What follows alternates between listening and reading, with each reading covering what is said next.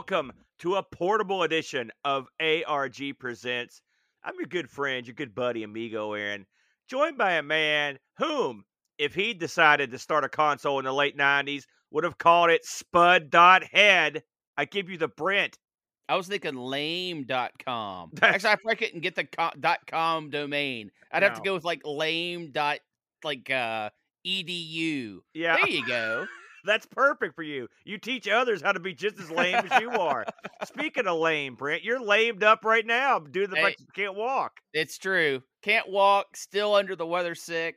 It's a glorious day to be alive. I want people to realize that despite the fact that, and even if you're not watching but listening, the Brent here is docked out in this beautiful robe, satin, no doubt. And you may be thinking, well, he must be sick. He's wearing this robe, but no, that's not true. He wears that all the time. It's a sad testament to his lethargy, but that's okay. The Brent, you know, last week we didn't spin the wheel. Actually, we spun it a bunch of times. Last week was the Thanks for Giving Marathon. Now, I want to touch on this a Yes. little bit, Brent, before we move down the line.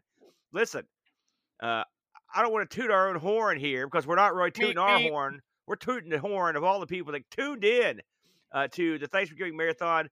This was literally one of the top 2 or 3 biggest events we've ever had on the channel. This was a stunner, wasn't it, Brent? I mean, aren't you surprised by that? Does that mean the quality of our show has been lifted into the stratosphere, or the No. quality of the channel has fallen down the hill of I pain? don't know what. Maybe the quality of the rest of Twitch went way down for one day. But for one day, we were doing pretty good for ourselves. We had a big crowd in there the whole day, big feisty crowd. And man, we spun the crap out of this wheel, Brent, for 8 hours. We played a lot of games. Had a few games that want to play ball with us. I'm looking at you, PC. But for the rest of them, everything ran real well. You spun the wheel so hard, I thought you were going to send it into the past because Well, you spun it so hard. I haven't got to spin the wheel for so long. It felt so nice to be Well, not the not for the controller of wheel. my own destiny, but at least a small fraction of it. Yeah, well, there you go. So I just want to give a quick shout out to everybody that joined us last week. Really appreciate you guys. All the people that gifted subs and stuff. That was awful nice. And we look forward to doing it again next year, the Brent. I had a real good time. That was probably the smoothest marathon I've been a part of so far. And that was even deal with you the whole day. Now, Yeah, people we're didn't see getting the into it. Yeah. pre-show where we fought and fought and fought. And then the post-show, we fought some more. But we held it together all the way through Amigos. I will say, Brent, as successful as Thanks for Giving Marathon was, people did not turn out in droves for Designosaurus. I don't know what happened. That one. We tanked Amigos, but that's the way it goes sometimes. But what are you gonna do? Speaking of tanking, by the way, let's talk about this week. 2 weeks ago, we spun the wheel. We made the deal. How do we never get to this one before the Brent? I'm talking about this week's choice. Bam! It's the game.com or Gamecom. Yeah, if you no believe it. one calls it the game.com. Listen, it's not my fault. That's what they labeled the darn thing. The game.com, brother. That's what we're going to call it. Had you ever played, or you ever played one of these in real life, the Brit? No. I have seen them, on the shelf, Yeah. but never have played one. Never have held one in my hand. Sort of like you on the shelf. You know what I mean? Anyway, so yeah, that's this week's thing. Now, we could just say, bam, we're going to play some game.com. That'll be nice, won't it? Oh, no. No, that's not nearly good enough because we also spun, bam, versus. That means myself and the Brit will each defend our games vigorously to determine which game is the true game winner. And I think this is going to be a heated rivalry here over the game.com. But before we get to that, let's have a quick look at the game.com, the Brent. A system Yes. that is a real unique system from back in the day. This was manufactured by an outfit called Tiger Electronics. Tiger Electronics, a famous company Absolutely. for making most of the old LCD, liquid crystal, cheapo games. You'll see one, like everyone's got these things sitting around. There's a Double Dragon one or one called Frog or whatever. And they're just like, they're sort of like old school handhelds you'd play like before the Game Boy was around, right? Well, yeah, no, I mean, they were out there in the same time, but what they were, and I saw No, someone I mean, talking you'd about play this. them before a Game Boy was invented, is what I mean. Sure. Yeah. I I saw someone talking about this, and I think it's a very valid point. Yeah. The handheld Tiger Electronic games were not video games; they were toys, and that's not to disparage them. But I think that's a very valid point, and I really, after thinking about it, I really agree with that assessment. If you go in thinking that you're buying a video game console or a video game product, you're absolutely set up for disappointment. But if you come in and you say, listen, this is a toy, this is meant to get thrown into a chest or a drawer, taken out on maybe car trips, something to do to kill 10, 15 minutes, that makes those Tiger Electronic handhelds a lot more palatable, in my opinion. They're the ultimate thing that you pick up when you're standing in line at the supermarket to shut your kid up. One of those deals. I think that's a little underwhelming, but sure, I can see that. I'm just saying, they were also something like a relative might buy you, thinking that's how they preyed on the suckers. Oh no, I do not agree with that. Oh, I do. Because they cheap little toys for Billy. No, they weren't typically put with the video game things. They were put with the toys. Right. So I think if Granny went and was looking for a video game and picked one of these up instead, I don't blame Tiger Electronics. I contend that Granny doesn't know any better, and when she sees these, she goes, "Oh, look, video games! I hear all those are the rage right now," and that's when she grab them. I think everyone has made grannies out to be way more inept than they actually are. Well, now, do I think that happened at some point, sometimes? Absolutely. I'm sure that happened, but I do not think that was the norm, and I do not think that was the strategy for Tiger Electronics to try to sell these things. Listen, just to back my point up, I'm looking over here at the chat. The Retro Hour says, Grandma's always bought Tiger games. Thank you, the Retro. See, it's not just me burying grandmothers. It's also other people. No. There you go. Grannies are smarter than that. I don't think any of them thought this was a Tiger Electronics toy was a Game Boy or anything like that. Yeah, whatever. Well, let's get into the actual particulars of this particular item. A 5th generation handheld console. This thing ran between 97 and 2000. The introductory price on the original model, Brent, $70 US. So they were low end, but still, that's expensive right there. These were not the things you would pick up on your way out of the store. That was a little bit too much money for that. Yeah. The things ran on a Sharp SM8521. They had 2 cartridge slots, Brent, which I found interesting. The thing had a serial cable, and it had a modem that you could get in this thing. Yeah. This thing ran on 4 AA batteries in the original model, and then they came out with like a slimmed down model called the Pocket Pro that ran on 2 AA's, but you lost the internet connectivity with that one. Well, okay. I'm gonna stop you since you got into what the hardware is. I want to say something real quick. Yeah. If the Gamecom would have released initially with the small, cheap $30 Gamecom without all the PDA crap, without all the internet crap, I think it would have been a mildly successful product, because the games that are on it, $30 for the system. If they would have been asking maybe $10 for the games, maybe even $15 for the game back in early 2000, I think you could have had a winner. But when they build this as some kind of PDA, some kind of adult way to check your email and all that crap, it was a poor move. It was a poor idea to think that they were actually going to compete with the Game Boy with an obviously inferior device. And they weren't. I mean, this is way down the line. If they would have launched side by side with the Game Boy, maybe they would have gotten somewhere, but they absolutely did not. So the strategy from Tiger Electronic, because they were absolutely trying to compete with the Game Boy. They were absolutely trying to compete with the Game Boy because they had done other ventures where they were competing with the Virtual Boy. So their strategy in this, they did it. It's true. I know what you're talking about. That thing. Their strategy on this was just flawed, and it's unfortunate. The Gamecom gets a lot a lot of crap, and it deserves 90% of what it gets. But it was failing at the top that did this thing in before it ever got a chance to get off the ground. I'm gonna put the GameCon over for a minute, believe it or not. Now the original GameCom with the modem in it was a. I mean, there was a lot of things in this that were the first time you'd ever seen them.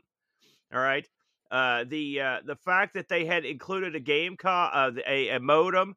Listen to this: the Game.com was the first video game console to feature a touch screen. Okay, and it was the first handheld video game console to have internet connectivity. Those are two huge check marks in the GameCon's favor. Now, what happened is Tiger Electronics tried to keep a foot in two worlds, and that's what failed on this thing.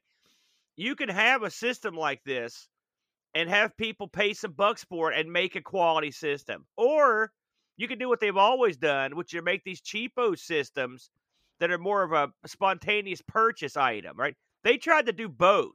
You can't do both. You can't cheap out on the system and charge a higher price. You can't do both. And that's what they did. I agree. Because one of the big failures of the system was the screen. Let's face facts. Oh, yeah. The the screen was really bad. Was the El Garbaggio. And that made it most of the games we're showing. If you're watching the video at home, the games you're thinking, hey, these look pretty good. And emulated, I played some of these games. There's nothing wrong with a good chunk of them. Okay, to be truthful, the problem is they look great on emulation, but in real world, they look like garbage. The screen is a blurry disaster. Yeah, the screen had a really, really low refresh rate. Yeah, and even when they switched to the new model, the Pocket Pro, the screen got slightly smaller. By the way, they went from 3.5 inches to 2.8 inches, but it still looked like garbage. It's like they didn't make the screen better, and so that's what killed it. I mean, you've got all the buttons. Listen to PDA stuff. You mocked it a little bit, but that stuff was in vogue at the time. And PDA stuff that was cool. What they were going for here. This is like a step between the Game & Watch and the Game Boy, which is there's an area to play in there if you're at the right price point. I agree with what you said that you could actually take this thing down to the Pocket Pro. If the Pocket Pro had been the first thing they released at that price point and it had a Game Boy level screen in it that was, I mean, this thing's also not backlit. That same old story. You can get away with that if you're Nintendo because you're putting out games that people will play, even if it's tough to do. They're not going to do that on the Game.com. And not having a backlight. I mean, we're talking here 97 to 2000. The Game Boy had been out for a long time when this thing was competing with the Game Boy Color and stuff. And this thing was just tardy to the party, the brand. So that's the way it goes. But all that said, I mean, I was surprised how not crap I thought this was. Look at some of the games. Someone actually spent some time, like, putting some of these games together. On some of them, yeah. Yeah, and then on top of that, the fact that it does have a modem, internet connectivity, serial cable for 2-player. I mean, the problem, of course, nothing supported the modem, so we got that going on. Email, text-based surfing no and game email supported. No. Yeah. And did you see them? Have you seen the picture of the modem? It's huge. It's bigger than the console. The truth of the matter is, I was also reading about the ad campaign for this. Not good. Did you read about this? They said basically what they do is they have a spokesman who insults the gamers, who asks questions about the console while stating it plays more games than you idiots have brain cells. That's an interesting. That's like if me and you were doing an ad campaign for something. Listen, idiots, buy it. It was trying to be edgy, and I get it. It was probably a little late in the game to try to be that kind of edgy. Yeah. But that was what they were going for. Like I said, they were going for the older crowd, not adult necessarily, but that you can sort of tell that by the game too. Yeah, there's no kids games on here really. Something you also can't see from the emulated screens is that the screen has a grid of dots behind it. And these are basically for the touch screen elements of it. I've read that the touch screen's not too bad on these. And it's the funny thing is, you want to take a guess how many of these were sold commercially, Brent? I saw the numbers. Okay, well, there you go. 300,000 units. Next time you just lie and you say something dumb, then I mock you. That's how this works, dummy. but they've sold 300,000 units this total, Yeah. which is low. The funny No, thing that's is, huge. well, no, that's low on the success trail. That's not that That's good. more than the links, right? I don't know. I'd have to go look. Now think It about it. is. The It uh, is. the truth of the matter is that despite those low numbers, these are still readily available in the package. You can find Yeah. them. So I wonder how many of them were stored up somewhere that got taken and stacked in a warehouse somewhere, never to be seen again. It's something we should say real quick. Yeah. Because we obviously looked at two games that we picked to be the highlight of the system, or however you want to say it. A few games we didn't look at that I want to comment on real quick. Yeah. This had Duke Nukem 3D. However, it plays more like a Castle Wolfenstein, and you can't turn left or right. You actually always face one direction, and anytime there's a corner to go around, it goes around it itself. And it has a control a shooting element where one button shoots to the left of the screen, one shoots to the middle, one shoots to the right. A very clever way of doing it. Yeah, it looked but interesting. ultimately not very correct for the gameplay that it's trying to be. Did you give that one a whirl? I dabbled with it. Again, it has some voice clips. In fact, it has some voice clips that I don't remember from the actual game. It's cursy. It's trying to do that attitude thing, but I don't think it pulls it off as well as the computer counterpart that it's trying to mimic. I would not say it's good. I would say it's playable on emulation. I can't imagine how horrible it'd be on the actual system, though. I'm going to go with they gave it a shot on that one. There you I did go. try that one. I thought, this they gave this a shot. The Brent. It's funny. I picked the game that I'm arguing for today, Sight Unseen, and then I, of course, that's the way I like to do it. Then I went through and played a bunch of the games to try out, and this system lends itself to a certain style of game, which we'll get into. Yeah. But I mean, I'll look at this another way too. If you look at Tiger's old games, we talked about how they were sort of like Game & Watch style games. If you'd had one of their old Tiger games, and I had some of those, and then someone gave you this, you would think this was the best system of all time. Yeah, if you lived in a bubble, yes. Like, this thing plays games, brother. It doesn't. Yeah. I mean, it's surprisingly efficient. It just looks horrible. Its other two big standout games that we should mention that we didn't pick was a Sonic the Hedgehog game, which is absolute garbage. It tries to make its own levels and do its own music. It's almost like a parody of Sonic games. Even through emulation, it's jittery. So you know that on actual consoles and stuff, it would have to be just abysmal. You're used to Sonic going at a certain speed, and when he's not enclosed, it's very noticeable. Yeah. The other standout on this is the Resident Evil game. I didn't play it, but I've seen footage of it, and I heard some other people talking about it. I'm going to go back and check it out. I really didn't even discover it was on the system until way too late, but it looks okay. Actually, it looks great, and it kind of follows the Resident Evil 2 storyline, to my understanding, but is a much different game, a much slower paced game. This thing took chances. Yeah, it took chances. Not all of them were successful. In fact, most of them were not successful, but I give it props for taking chances. Yeah, I tried a couple. I thought about going with a fighting game since we were doing fight. So I tried Fighters Mega Mix and Mortal Kombat. They took two different approaches towards the system.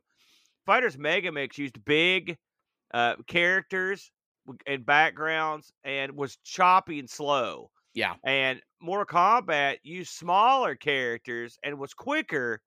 But I would not necessarily say it was. I mean, I thought it was better than Fighters Mega Mix. I don't like Fighters Mega Mix, period, on any system. I've never liked it. But it's not good at all in this one. And Mortal Kombat not great. I mean, I would say it's better than Fighters Mega. That's just me. Fighters Megamix was trying to preserve that 3D Yeah. that the game actually is, and no, it didn't do well. It's quite remarkable though that this game got all these big licenses that it did. You're talking, you think about it. You're talking the Resident Evil series, Sonic, Duke Nukem, Mortal Kombat. I mean, these are big titles. So someone somewhere saw something in the game.com, but I can understand why, if I'm honest. Oh, I can too. The Tiger Electronics. The cartridges initially on this thing were between $20 and $30. Too much. That's too expensive for the time. Yeah. Eventually, they came down to. Well, I'm sure they came way down, but eventually, it wasn't too long before they went down between $14 and up from there. And then obviously, this thing was getting blown out later on down the line. This is probably. This is one of the most interesting handhelds we've looked at. I mean, I think this was a missed opportunity, and they had 80% of it right. You know, that's the funny thing. That might be a well. I'm talking. Stretch. I mean, listen. What if modem aside and all this other stuff?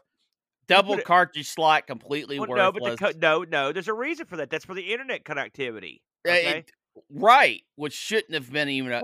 They were working an angle here. I mean, it was a dumb angle. Well, I like it. I like what they tried. Ultimately, it didn't get there. But I mean, I respect the effort from Tiger. You don't expect that kind of action from the Tiger, so I thought that was dandy. But this thing fizzled and died. It's funny. I looked at the console reviews for this thing. This was all the rage at ECS, you know, the big show, and people were on board with it. But when they released it, people sort of were middle of the road. They said the technology seemed out of date. They didn't like the screen, the stuff you would expect them people not to like about it. I mean, some people skewered it too. Yeah. You know, but what are you going to do? But it's an interesting footnote in history. And like I said, if you had one of these now, I wonder if there's a screen replacement you can stick in this thing and make these games more fun. Or I wonder if anybody's taking the time to do like a backlight mod or something. Might be something fun to look into sometime. Because if you had a screen, a backlit screen on this thing, and you had a decent screen in it, you might have something. I bet it's not that tough to do programming on this thing either, Brent. And the funny thing is, I don't know if you looked at any of the classic games, because there's like Williams Classic Pack. And horrible. They're absolutely garbage. Well, but visually, this thing lends itself to those games if you wanted to do them. I guess is what I'm saying. You can what? Not with the current screen. No. I'm talking with my imaginary backlit screen. Oh, okay. Yeah, if we're going into Crazy Land, we can get all kinds of fun things. I thought Frogger was good. I thought Frogger was pretty good. So, with all that said, but I think that's a pretty good look at that. I really enjoyed looking through this thing. I have to say I enjoyed it. We picked 2 games, Brent. We're going to let you lead the dance, mostly because your game is clearly inferior to mine, Brent. What did you pick this week to represent on Game.com? I tried to go with a Gamecom strength as opposed to its daringness or its innovation. You played it safe. Oh, yeah. Because when you're talking about Gamecom, you have to play it safe. And because of that, I went with Monopoly on the Gamecom. What? You don't approve of my Gamecom choice? Listen, you phoned it in. This was you could have done a slam dunk, but no. You went for the layup. But that's okay. Go ahead. Let me tell you something, Aaron. When you're up by 30 points, layups are all you need. So, Monopoly on this, first of all, is it a faithful representation of Monopoly with the correct rules and pieces, property names, all that good stuff? Yes. It has all of your classic properties. All the prices are correct. They didn't do anything stupid with the chance or the community chest cards, at least that I saw. So it was something that was faithful to the board game. Now, with that said, they could have left it with that. They could have just taken that it's a Monopoly board game and went fine with it. Just put something out there. But they didn't. They didn't. They went ahead. They added animations to all the cards, all the chants, all the community chests, all of the player pieces. They had sound effects for all the player pieces, which actually was not a good thing in the end, but at least they tried something. They had a background music. They had this interesting perspective thing when you're sliding your piece along the board and you get to the corner. It tries to make this 3D shift, which is fun. And the AI for Monopoly is not bad. I had Monopoly. Let me back up one little thing. I hate Monopoly. It's a horrible board game.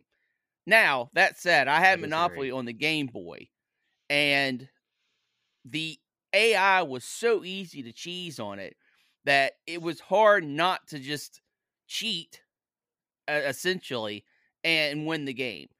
I could not find a way in the limited time I spent on this to cheat the AI. Maybe there is. Maybe there's ways you can kind of catch it up, stumble it, make it make stupid trades or something like that. I wasn't able to find it. To me, that is a mega win because that means you can sit in the back of your parents' car on your way to Granny's, play Monopoly, and have a good time. Have a competitive time. That is so important. All the aspects of this are really well done. I'm sure on the actual screen, it's a little more blurry. I'm sure on the actual screen, some of those nice animations are lost, but it doesn't hurt the game. It doesn't hurt gameplay. Now, with all that said, it's far from perfect. My biggest gripe was it wasn't easy to tell who owned what properties. I think they should have added a symbol whenever a property was bought and to show on the board, on the main board that you're walking around, to show what properties have been sold and to who. Absolutely biggest gripe I got about the game is that. However, pretty much every other aspect of the game was good. It was good. What did you think about this, Aaron? I played this a few times this week, and I've not played. Is the Game Boy version almost identical to this, or no? It does not have quite the flair. To be completely honest, I will tell you, I thought this was outstanding. Mm-hmm. I thought this was a great game. I've played tons of Monopoly over the years, but playing the computerized version is so much better because it takes place of all the crap that you don't want to do, all the money counting out, all the crap you forget to do. I never like mortgage stuff when I'm playing with other people or like do stuff to where I could, mortgage pros. I've got to get more money to buy stuff. I was wheeling and dealing in this. I had a game where I owned all the railroads. I owned Park Place and Boardwalk. I was loading them up with houses. I put the boots to the guy. It was great. It was a good competitive game. It gives you can play a bunch of different players. You can have a mix of human and computer players. You can turn the animations on and off. Each of the little icons are represented. They've got sound effects. You can turn that stuff on and off. The video is great. The board's rendered in 3D, so when you watch the guys go around it looks cool. Not 3D, but it is. Yeah. It's in like it does. The board spins in 3D. It's cool looking, but it's not 3D. Listen, it looks cool. I don't care what you say. Sure. When you go to jail, the guy blows the whistle. It sounds like a policeman's siren, and they take you to jail. I think that it shows your guy getting behind the bars. I like that. It lets you turn on and off different options. It's got the full ruls that are on the cartridge. It has rules. Proper rules. Yeah, you've got all kinds of options you can turn on and off it, like to make your house rules.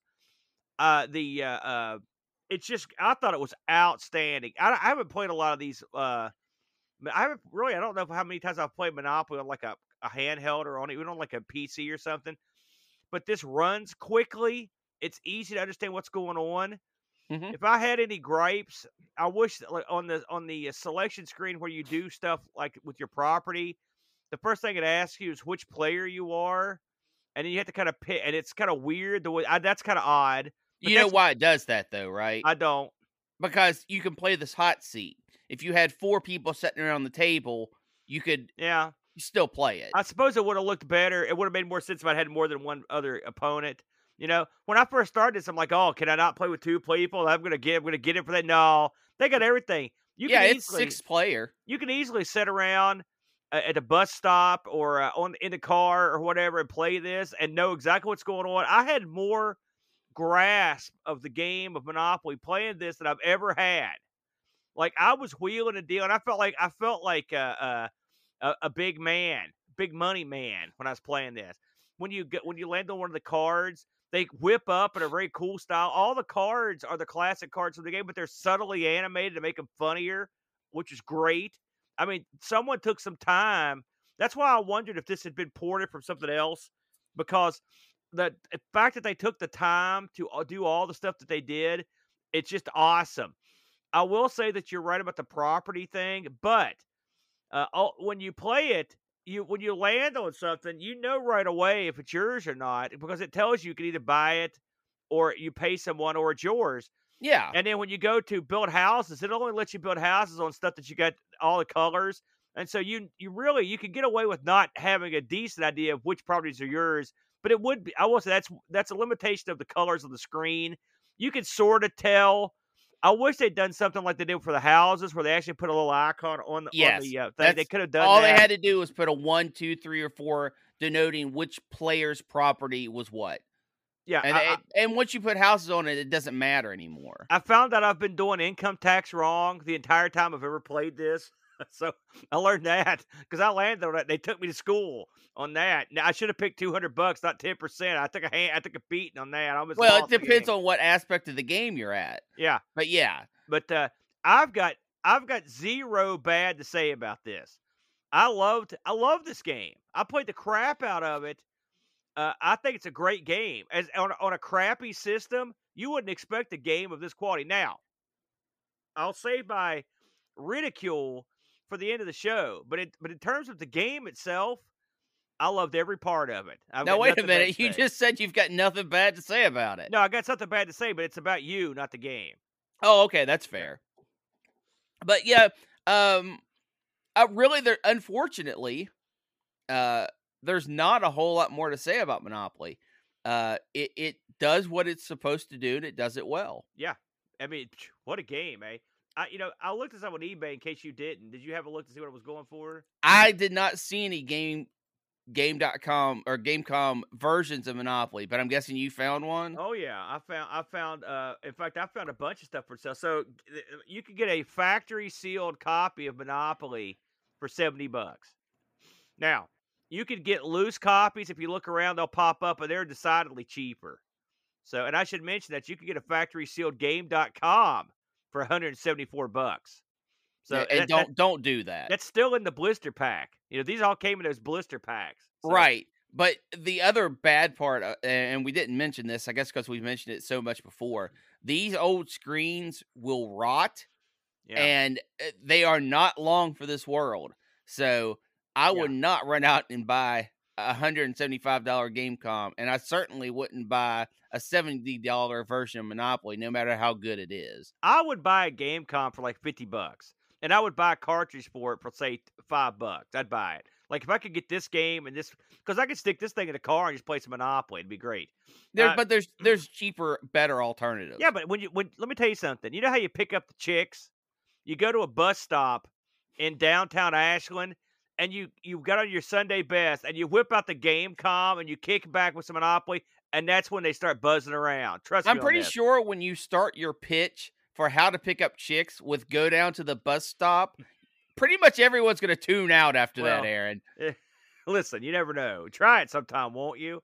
So there you go. Well done to Brent. That was Brent's brief look at Monopoly for the GameCube. Now, not the GameCube, the Gamecom. Gamecom. So it was my turn to pick. I was running late this week on my pick because I couldn't decide. You absolutely were. I did what I like to do, Brent. I took a chance, right? And I went with the racing title, the predominant racing title on the Game.com. And that was BAM, not that, BAM, Indy 500, officially licensed Indianapolis 500 game for the Game.com. Now, why did I choose this? I wanted something that would show off the speed of this machine and highlight its graphical capabilities. And I think this does both quite nicely. Well, it does. I'll give you that.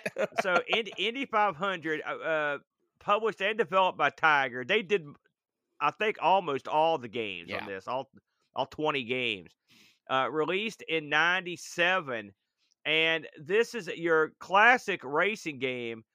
You're tasked with winning the Indy 500 after qualifying and going to work. What? No, you don't like that? No. You're not tasked with doing anything. Go ahead. Keep going. Listen, I didn't want to interrupt. Stop ragging on my game, dude. So, Indy 500 puts you behind the wheel of a high-performance automotive vehicle as you wheel around the track at breakneck speed.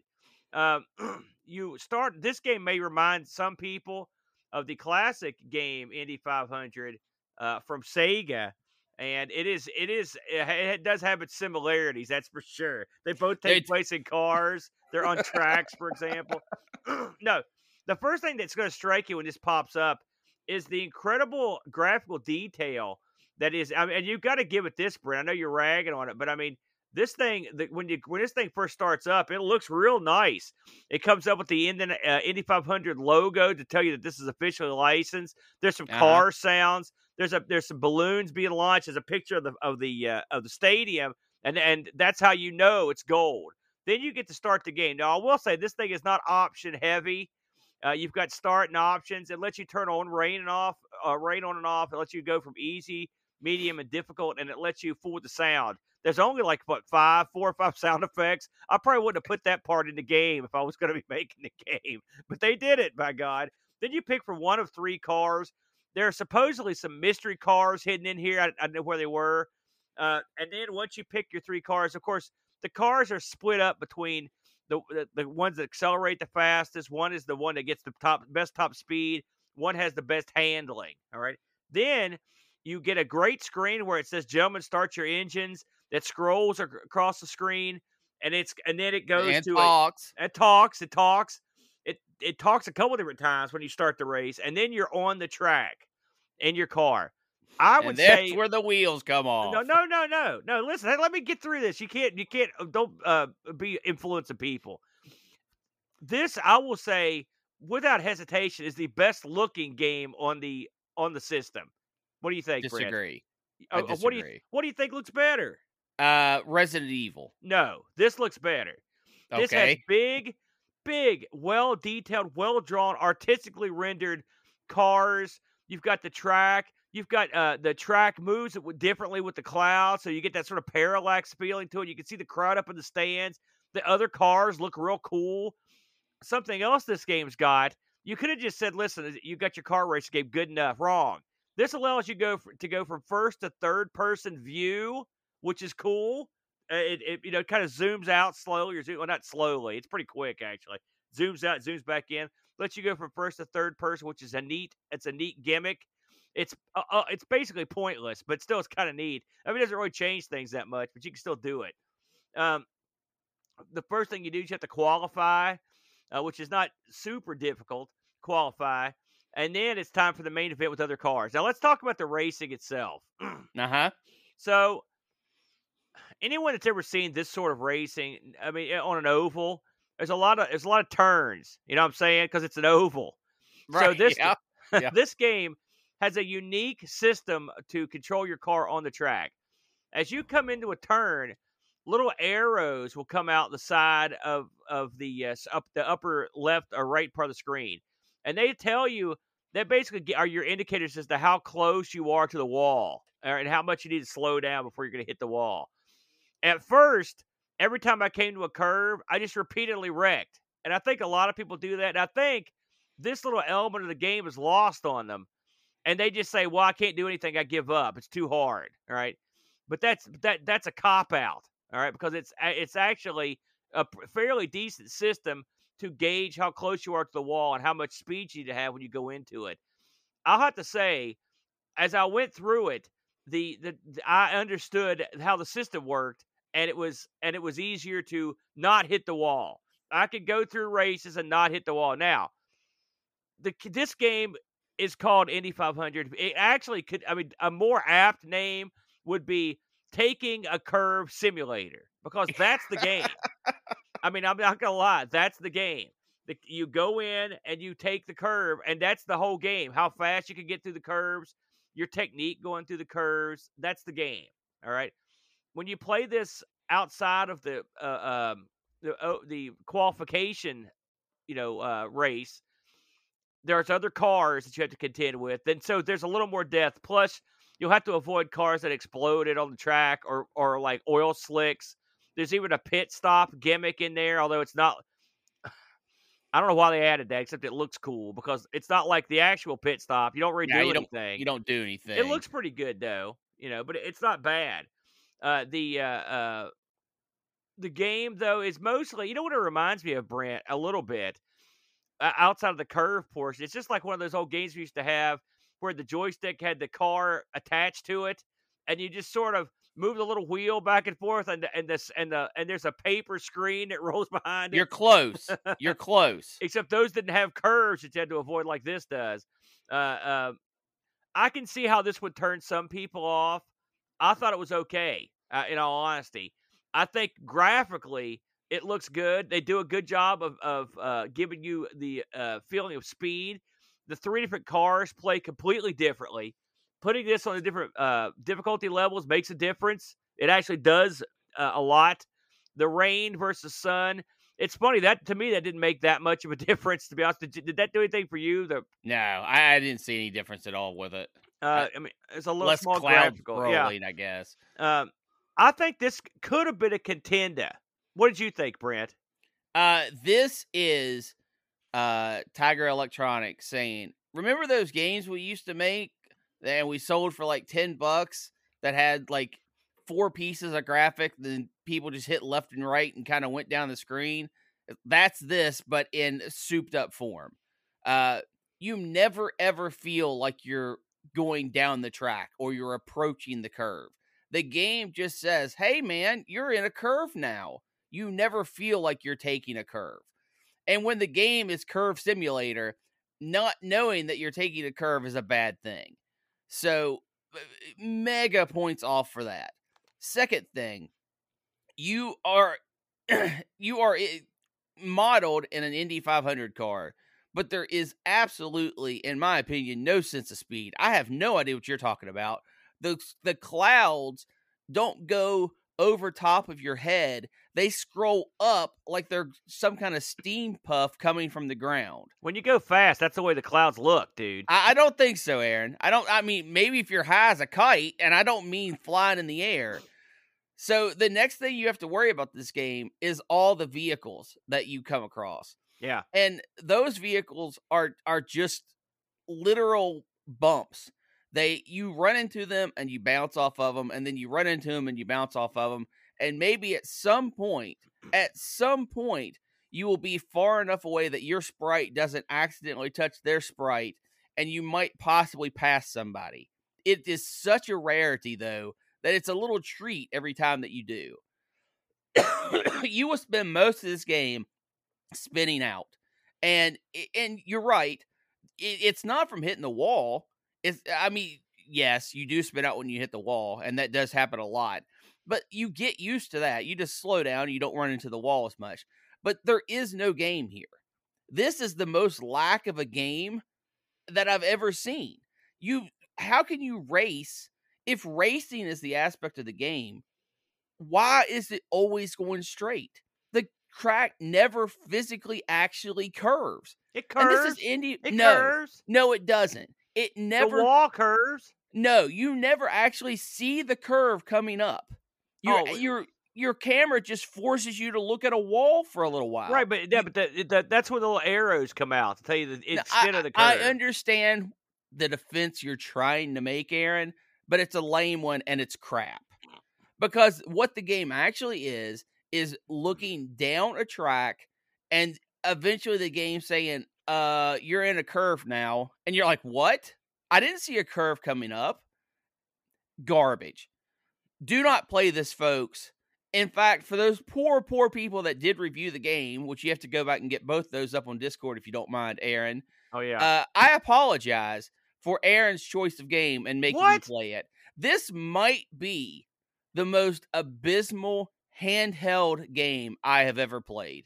It Oh, is that can't be true. it is After all those crappy systems we played, you're burying this one? Aaron, this was the least amount of fun. And I tried. I tried to figure out if I was doing it wrong. And then I went and listened to other people who I felt like might have an idea. And they were like, yeah, no, this is crap. And then I read the Discord reviews and they were like, yeah, this is crap. And I just accepted there is no good to find in this game. It's crap. Listen, I'm gonna save the Disco reviews for when we get to the versus segment here that's coming up next. First of all, the sense of speed is clearly visible if you watch the game and play it. There's speed lines everywhere. Now, granted, the speed lines stick around even when you've stopped or wrecked and when you finish the race. But I there's think speed lines. Those are supposed to be road textures, When Aaron. I play this game, I put myself. I'm in the speed racer car, the Mach 5, I believe it was called. And you're going down. You know that monkey's in the trunk, that little punk, and that kid. You're going down the track at breakneck speed, just like in the old animated shows. It's actually the beautifully animated game. Reminds me of like watching like an anime. Quite nice. I think the art in this is good. I think I think people that didn't like this game because they wreck so much are just not understanding how the game works. No, I think you're trying to make something beautiful out of something that's not beautiful. Okay, let me cut to the chase here on this thing. I looked this up on eBay to see if it was what kind of money it was drawing. You can get a loose version of this bad boy for $10. You can get the set. Wait, I'm not done. Complete box. That's going to run you $17. So you got to pay an extra for the blister pack. You got to pay extra money. This game did not review well because of people that didn't open their minds, no doubt. The All Games Guide gives it a 60. That's incredibly generous. The Video Game Critic, he didn't like it. He gave it a 25. That's closer, and yeah. A more modern review, Retro Game Reviews, he called this, it's the worst of the driving games I've ever played. He gave this a 10. 10. Now, these people, they've all fallen for the hype on this game, clearly. And I'll defend it vigorously. Shall we just cut right to the video? I'm going to go to the Discord here. Let's cut to the fight scene here, Brent. We're going to fight over these games now. So first off, we're going to bring the Discord in on this. We've got reviews of both games. We'll start with your game. Pajako writes, I've played many digital versions of Monopoly over the years, and despite the Game.com having a bad rep, the developers appear to have spent some time and effort on this one, and it's very playable. Auctions are a little slow when computer takes its turn, and I didn't like having to slowly bid up properties. I turned those off, by the way. There are great animations, including when the board turns 90 degrees as the pieces go around. However, having seen the refresh rate on the screen of a real device, I can imagine a lot of this gets lost in the motion of the blur. If you have ever picked up a Game.com with Monopoly bundled in it, you won't be disappointed, but I wouldn't go out of my way to get a copy. Otherwise, overall, it doesn't do anything special, but then it is Monopoly, and the scope is limited, 7 out of 10. Our good buddy Oneg writes, Monopoly for the Game.com is one of the more playable titles for the device. Launched in 1999 as part of a lineup surrounding the launch of the budget version of the Game.com Pocket Pro. So this came out with the Pocket Pro. 2-player link cable or up to 6 players hot seats adds value. Some of the design choices and lack of options are a recipe for disaster with hot seat play. On an emulator, the animations are quite crisp, and despite being low resolution, actually aren't completely terrible. On the actual device, much of the clarity is lost to screen blurring. I can believe that. Dice rolls seem random enough, and AI decision-making, while occasionally slow, seems logical enough for solo play. Not a big dog, nor a king dog, but at least an actual game. 5 out of 10. So they liked it. Now, let's get to let's see if these people have any common sense. Oneg comes back with a review of my game, Indy 500. Indy 500 for the R-Zone has a shrill, ear-piercing soundtrack, but at least the Game.com version has something resembling multiple FPS, engine sounds, and digitized voice samples. That's where the positives end. Gameplay is stopped if you go anywhere near anything else, resulting in stoppage of play and a slideshow of your car spinning around. Yeah, that animation got very tiring. I didn't see it that much because I'm so good. Your car feels stationary while the track and other cars move around you at a low frame rate. Controls sort of work, but the underlying game is so poorly designed that it doesn't matter. Playing on emulator makes it easier to see what's going on, but definitely doesn't make the game any more playable. 1 out of 10. What are you doing? But Jocko's going to save me with his review. I loaded it up and saw the 3D car graphics. I thought, wow, this looks amazing. However, that feeling took a running jump out of the window as I quickly realized that this game is no bueno. The controls seem okay, but at the drop of a hat, you'll crash into a barrier. Get used to doing that. Sprite collision is lousy, and you'll be bounced off or crashing into other vehicles more often than overtaking them. Your car engine sounds more like a UFO. But yet all the other sounds in the game are actually pretty good. Hey, you gave that some love. The sad thing is, I can really see how a few tweaks to the collision detection might not have made this game that bad. And given this seems to be the only driving game for the game.com, it's a real shame. 3 out of 10. Okay, that didn't do me any favors there. I'll admit that. Now, I think a 3 is fair. You've buried my game, and here's why I should win this versus. And I'm looking at you, chat. I want the chat here I want you to render a decision after you hear this impassioned plea. All right. There are many games for the Game.com like Monopoly, Jeopardy, Wheel of Fortune, a couple of Wheel of Fortune games, little puzzle games that any goof can knock off. All right. These are games that appeared everywhere. They could put them together with no problem. And then I could have picked one of these games, been comfortable and safe like a geek. But I went out there on a limb because I'm bringing something out on the Game.com that people aren't seeing. And that's beautiful artistic rendering, beautiful cars rendered the way you like them in your favorite sport. The engine's roaring, man's man sport, where you roar around the track at breakneck speed. I think the game is misunderstood. I think the game is better than people give it credit for. The cars look awesome. Did I mention that? It sounds great. And on top of everything else, you also get that cool feature where you can zoom from first to third person. They didn't have to add that. They did it for the love, brother. And that's why they added it in there. I think in a versus game, sometimes the little guy gets to win, not because he's more powerful or because he's better, but because he's got more heart.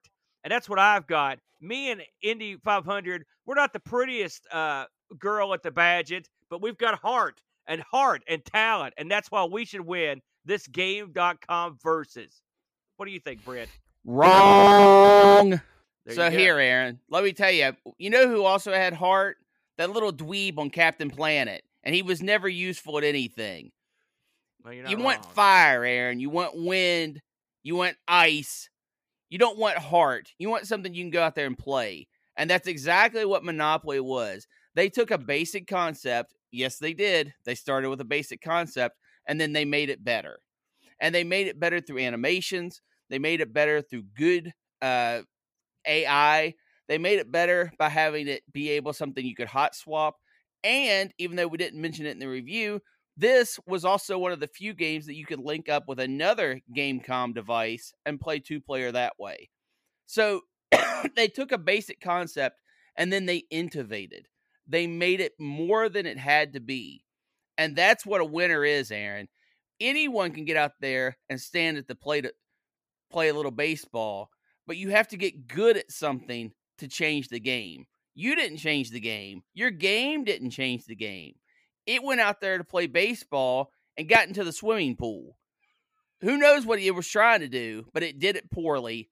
You lose, it's over. This wasn't even a competition. This is what you get when you don't do research before you pick a game. Period. I thought it looked pretty. The screenshots looked pretty. Listen, there you go. I think we can all agree to that impassioned plea that I'll win because my game's superior. So, with that out of the way, listen, your Monopoly was awesome. All right, just shut up. All right, all right. I got jobbed out. All right, I'm curtain jerking on this one. Let's just get to the darn wheel. Get me out of here. All right, Brent. Brent, we got a whole slate of new crap on the wheel this week. Our Retro Rewind piece, though, let's get to that first. And you know why, Brent? Because, bam, it's sponsored by our good buddy over at Retro Rewind. Frank, give them the scoop, Brent. Folks, we need you to go to retrorewind.ca. Go in there, find yourself some Amiga, find yourself some Commodore. They've got it all. They've got your cap kits. They've got your devices. They've got your functional gadgets. They keep adding stuff all the time. If you aren't tuned in to their Twitter or their Discord channel, I highly recommend it because it updates you every time something new is going over on retrorewind.ca. And they do it on a regular basis. Now, they don't spam you to death. They don't just sit there and pound on you. But whenever something new comes on the market that they think you're going to be interested about, they let you know it. And if you are into those Commodores, Amigas, you have to get into this stuff. And if you've got something broke, Aaron, tell them the best way to get their broken stuff fixed. What you do is you send it up to Frank. He'll take care of your business. This guy's not so ham and egger. He's actually a seasoned pro with decades of experience. So not only can you get product up there, you can get cap kits and whatnot to fix it yourself, or you can leave it to the professional, our good buddy Frank. By the way, Brent, Frank has just hot off the presses. He's after literally many months of work. It's finally looks like it's been announced for the color computer. You know, me and the Brick grew up with the Coco. Absolutely. Frank is he's worked out a deal. He's going to be selling the Coco SDC. It's going to be an SD card solution for the Coco. I've got one of these things, and these things are double. You gotta have one. If you got a Coco, holy crap, go get you one of these things. These will be available at Retro Rewind to go along with all of his Commodore support. He's adding Coco to the mix. It's like Frank's reading my mind, the Brent, with these products. Now, you know, Christmas is coming. What better time to get that special someone in your life, a floppy drive emulator, a Coco SDC, maybe a bag of caps, right? Is that what you're getting Terry for Christmas, the Brent? A big bag of capacitors? If you need that, please use the promo code TIS ARG. That's TIS ARG. You're going to save 10% off your order. And Frank's going to give a portion of the money will be going out to his local food bank up in Canada to set those people up, the less fortunate people, Brent. There's a lot of people that are dependent on these food banks right now at this time of the year. And so it's awesome that Frank's being a charitable fellow and taking care of business. Now, he's a hell of a guy would be an incredible understatement.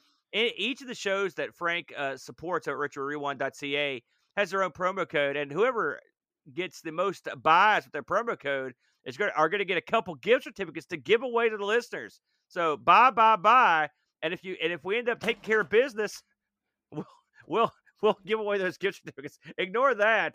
Also, if we ARG, obviously the underdog in the retrorewind.ca. That's true. A give out there. Dear listeners, if we were to win this, you will receive something incredibly special. Well, you're sugaring up the pot, Brent. What you're saying? I'm just saying. I can't go into it. Right? You're too competitive. That's your problem. I'm just saying. Listen, everyone wins. You get incredible merchandise and 10% off. Food banks get a little something extra. Yeah. And if we come out on top, I'm telling you, something special for you guys. Very good, very good. Well, let's see. You know what? Yeah. Let's say you don't have a Commodore, you don't have an Amiga, you don't have a Coco. First of all, what's wrong with you? Yeah, no kidding, Go buy a shirt. That's right. Use our promo code. Yeah. Let us win. I want to win. Yeah, just stop being so competitive. Okay, let's see what's behind the Retro Rewind piece here. And the winner this week, the Game Gear. Game Gear. Let's see what we added this week. We had to add 2 pieces, Brent, because we used so many pieces last week. We added time traveling games to the list. Time traveling games. That'll be kind of fun to Brent if we pick that one. We also added, let me find the other one here, games marketed towards girls. That'll be neat. So let's spin this sucker, shall we? Absolutely. Gave that a Brent spin right there. That was a much better spin. Thank you. I had to move the mic away to get that one off.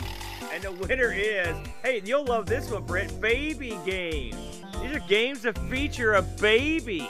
So that'll be Aaron, nice. can you pull that piece and let us know who picked that? Oh, yeah, good idea. I forgot about doing that. It was John Bodekar Schaller. Put that one on the wheel, the Brent. So that should be a lot of fun.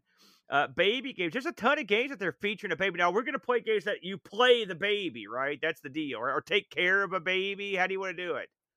I think any game where the baby is the main focus. I'm playing Popeye. There you go. I'm calling it now. But the baby isn't the main focus. Yeah, but he's Popeye. in there. He's the main focus. Sweet Pea? No? All right, fine. I was just joking anyway. Hey, we want to thank everyone for turning up today. We had a good crowd here in the old Discord. Man, we got a real good crowd today. Holy smokes. That's one of the biggest shows we've ever had in here. Thanks, everybody, for turning out. Yeah, Michiyama asked Brent if Battle Chess features babies, which is you need to get a shirt that just you loving a Battle Chess box would be appropriate. John Bodekar Schaller actually, we mentioned he picked this game.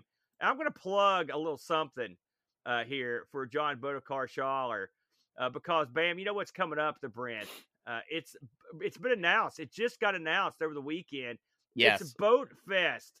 Can you believe Boat Fest is a real thing? It's happening, Brent. It's going to be coming up in June. Let me get the exact date here because Boat Fest recently got a date change done to it. Did it? Yeah, it did. It's going to be June. Let me see here. It'll be 24th and 25th of June. Oh, that right. Okay. June 24th and 25th. It all goes down in the thriving, sprawling metropolis of Hurricane. Our local con is Boat Fest. That's where we're at now. And we'll be filling the sizable, luxurious gathering hall at the local Holiday Inn with big, huge boat fans. They're going to be coming in droves. Now, Aaron,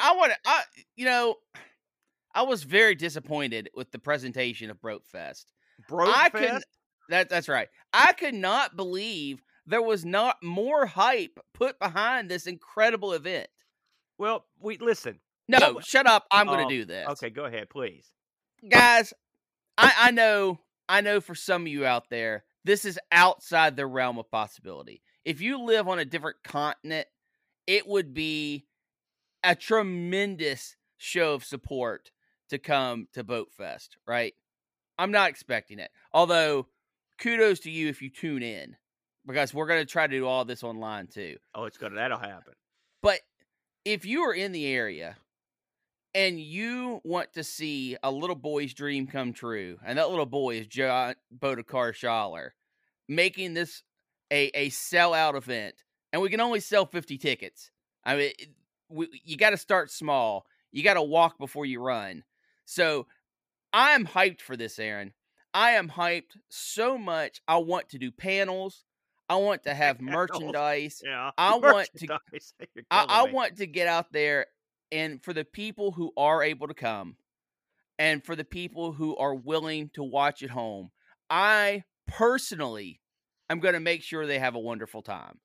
I'm hyped for this. I can't believe that you made the announcement, right? I went back and watched it, and I was like, why are they not hyping this up more? This is a big deal. Well, it is a big deal. Listen, you gotta divvy up the hype over a series of months and years. This thing's a long time away. But I will say this: no, you start at 100 and then you go to 1,000. That's how the hype meter goes. Already signed to appear at Boat Fest. In fact, he's going to be one of the king dogs at Boat Fest. Is our good buddy Rob O'Hara Flack. Jack Flack is going to be there. Something else we're going to do is, Bam, you're going to get an ARG Presents live in front of a studio audience. You're going to get Amigos live in front of a studio audience. You're going to get all the satellite shows, Coco, the R. Sinclair, the Atari ST show. It's all going to happen there. There's going to be karaoke. There's going to be the whole enchilada. We're going to film the whole thing. We're going to stream the whole thing nonstop. It should be awesome. There's going to be energy in the air. That's right. That you cannot capture online. And we're going to do our best to capture it for the people who just can't make it out. That's right. Or who aren't able to get a ticket. Because I'm telling you, I think once the schedule goes up and once people see how committed we as a conglomerate are to this goal. I think it's going to be a bunch of hype. I think it's going to get bought out fast. And Oh, yeah. I can't wait to meet some of these people that I only know by their username or talking to them on Discord. Yeah. I'm pumped, man. Yeah. I can't believe people aren't more pumped. I'm ready to go. I will say, man, you're the king. You're never this excited about our show. Well, you know, maybe ARG you should start presents, we spin a Britfest. wheel. Nobody's coming to that. The truth of the matter is, I don't know exactly how many tickets will be sold because they'll probably sell more than 50 because it's not like that's how many you can have in the room. But I think they'll probably sell more. But I would wager they'll go pretty quick. It's not like we're taking these things are expensive, but it's gonna be a good time. It's weird. All the years ago when I coined the name of Boat Fest to mock John for being an idiot, never did I in my wildest dreams think he'd go out and do it. He's been talking about having a local con for 6-7 years now. I always laughed at him and pointed at him, made faces, throw stuff.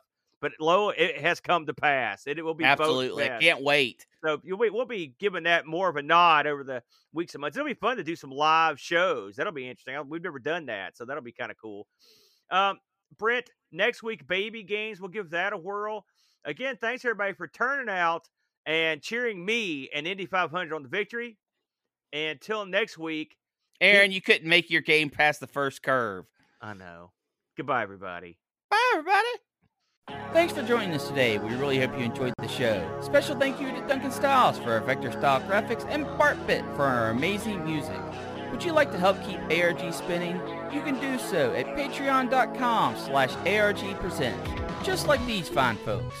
Rollo, Olaf Hope, Terry Howard, Gary Heather, John Schaller, the Solo Norris, Frodo and L, Chris Fold, Mitsuyama, Jason Warnes, Rob Black O'Hara, Andy Craig, Andy Jones, Kevin Bean, Pachaco 6502, Anthony Jarvis, Steve Rasmussen, Bernhard Lucas, Dave Velociraptor, Graham W. Vetke, Roushi, Mr. B, David Terrence, Super Tech Boy, Aram, Sundown, Texas Foosballer, Air Shack, Retroalgy, John Dykeman, Jerry Dennington, Z9K9, and Mario Ramey.